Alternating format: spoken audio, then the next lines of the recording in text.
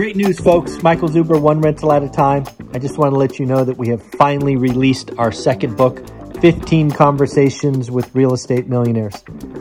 This book was written with you in mind. I wanted to capture 15 unique stories of different investors starting at different stages and doing different things. This book is just that. It's nearly 300 pages of motivation, of confirmation, and reminders that yes, you too can do this thing. Check it out on Amazon, and of course, have a great day. And yes, it is Saturday morning, October 2nd, and of course, this is your daily financial news. Don't forget, we have our co-host Happy here, and of course, we have Sunny, who is sleeping right over there. And something we are still trying to do is get one of these daily financial news up to 500 likes within 24 hours. And what we're going to do if that happens, or I should say when this happens, because I believe in you, I think we can do it. What I would like to do is, if we get 500 likes on any of these daily financial news videos, we're going to go out and buy an outfit for Happy and Sunny and have some fun dressing up our dogs. What the heck? It should be fun. A couple quick announcements before we get started. First and foremost, yes, I know it's been 2 weeks since we've done a live Q&A. It is back. We will do it this morning. 2 weeks ago, I was in Southern California working on a, mini series about real estate investing. And then last Saturday, of course, I was speaking at the REI conference.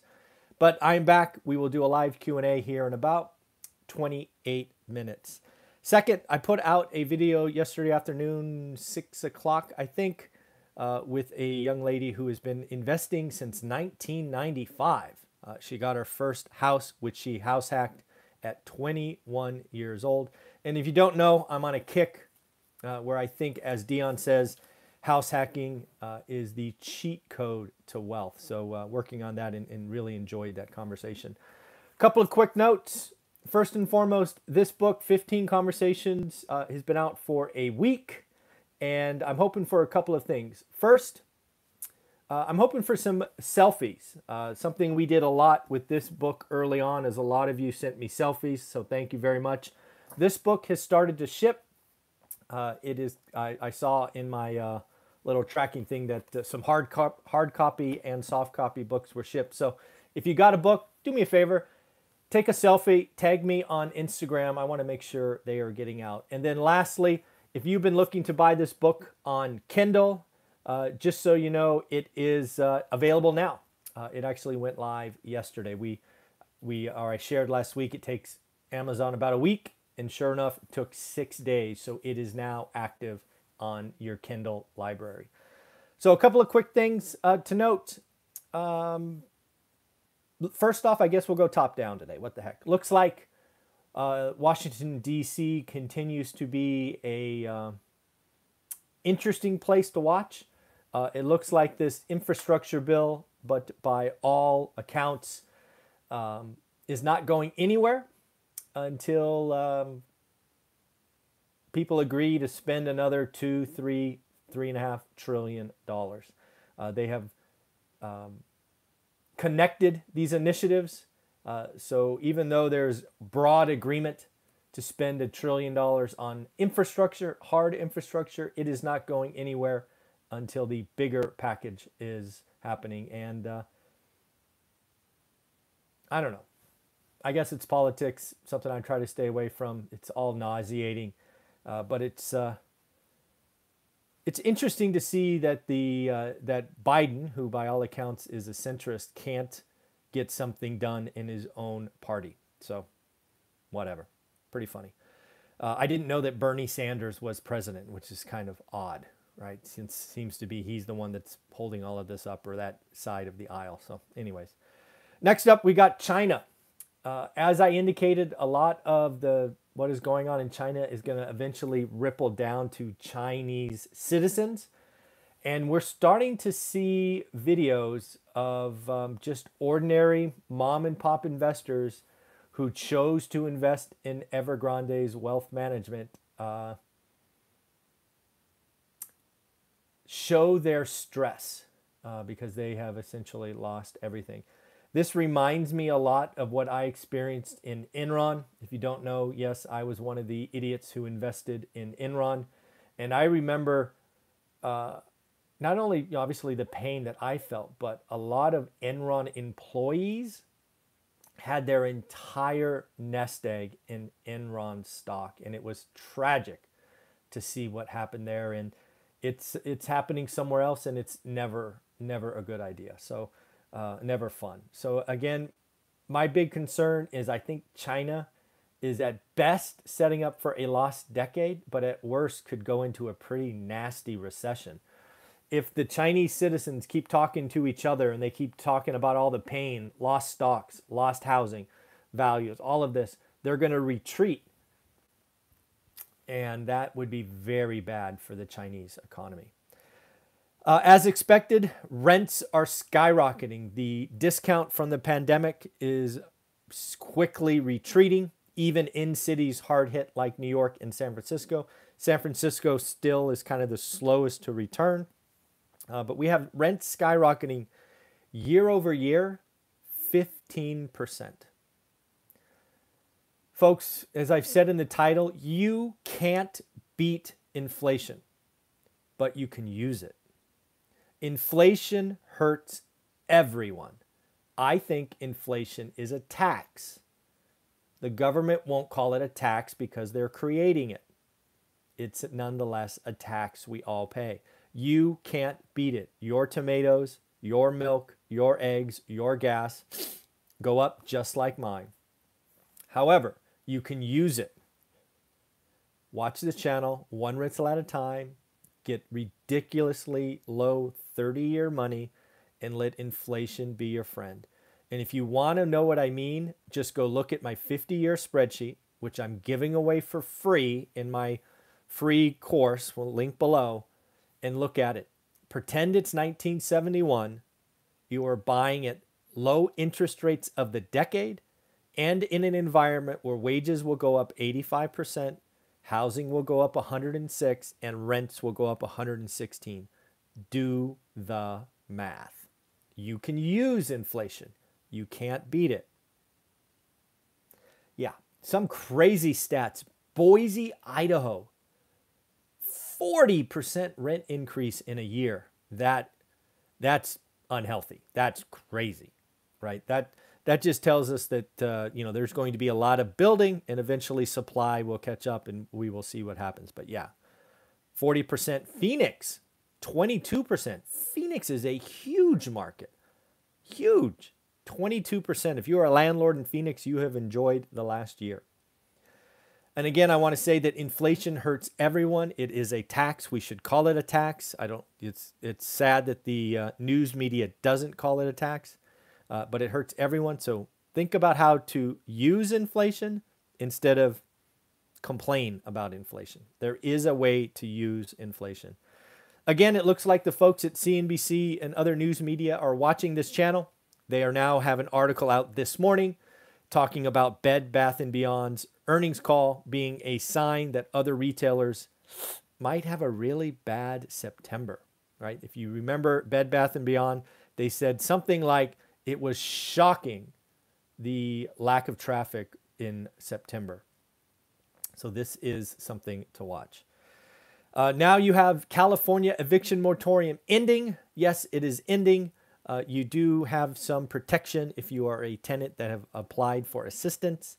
But eviction moratorium is over, and as expected, the tsunami of California evictions is coming. Don't believe it. Right now, there are 309,000 folks that have asked for eviction assistance. The lion's share of those are going to get help. They will also likely get future months help, up to 3 months of future help. And also, don't forget, this is California, folks. Evictions take time in the best of time. Evictions in California, when things go well, are 75 to 90 days. Does anybody really think evictions are going to go faster? No, there's no tsunami of evictions coming, not even in California. Landlords don't want them. Landlords now are starting to see money. Yes, I got my first I guess, deposit, electronic deposit for a tenant that asks for assistance. Most landlords won't evict tenants if money is coming at this point. We have held on so long. We don't want a turnover. It's just not coming. But yes, there are bad tenants. There are tenants, just like there's horrible landlords, there are horrible tenants. Let's just be honest. It goes both ways. And there are tenants who have gamed the system, and they about to be gone, which they should be. Don't know if you've noticed what's going on in the UK, but the UK gas shortage reminds me a little bit of the 70s. Yes, I remember, not so vividly, a little fuzzy, sitting in the back of this big old white boat that it's not a boat as in a boat, but like a car, like a huge car, waiting in, pushing the car to get gas because we didn't want it to idle. We were in line. I remember, I don't know if that happened, but I remember it. So I'm sure my mom will watch this and correct me later, but I remember gas lines in the late 70s. So the UK is having that, and they are actually getting soldiers to deliver gas given the labor shortage is so bad. Wage earners, specifically low-skilled wage earners, have seen a dramatic increase in wages. This is the seeds of inflation, whether you like it or not. You take the lowest rung, no skills, just selling hours. You raise that, everything else goes up. Low wage earners just in Q3 have averaged 5.3% increase in wages. Specifically in hospitality, they have seen a 13% increase. That one is year on year. The first one is quarter on quarter. Again, wage inflation is real. It will impact everything. Think of Chipotle 6 months ago. Yay, we're raising average salary or starting salary $2 an hour. Next week, way, we're raising the cost of your burrito bowl 4%. It's all connected, folks. It's all connected.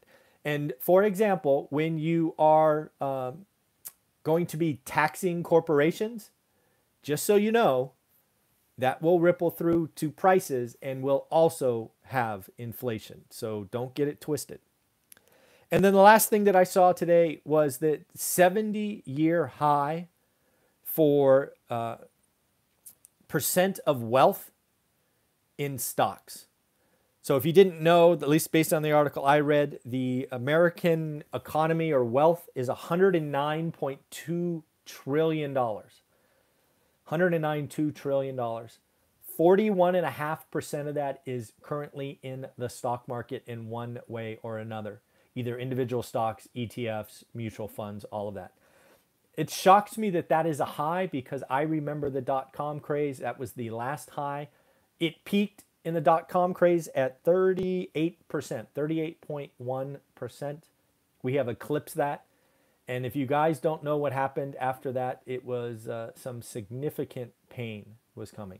Not saying it's out there, but yeah, anytime the stock market or really anything is at a 70-year high, that should get your attention. And as I have shared many, many times, I consider the stock market the largest legal casino out there. It is an environment where rules can change in a minute, and you can have companies that are fully audited be frauds, like Enron and WorldCom. Yes, I owned both, and yes, that sucked. So in the end, remember, if you are a part of this channel and you want to understand or have different conversations about wealth and real estate, get this book. If you've already got your copy, take a selfie. I would love to see that it came out. And also, if you wanted it on Kindle version, it is coming or it is out already. And then on Audible, we actually got Dion from Dion Talk to agree to be the voice. I would tell you we are probably 6 months out from having it available on Audible. It is quite the lift. So I just wanted to give you expectations. If you're waiting for the Audible version, I think best case, we're talking March or April of next year. But I could be wrong, but that is my expectation because it is not fast, nor is it cheap. So have a wonderful day, everyone. If you're going to want to ask me some questions, I will be back in 15 minutes. Take care. Bye-bye.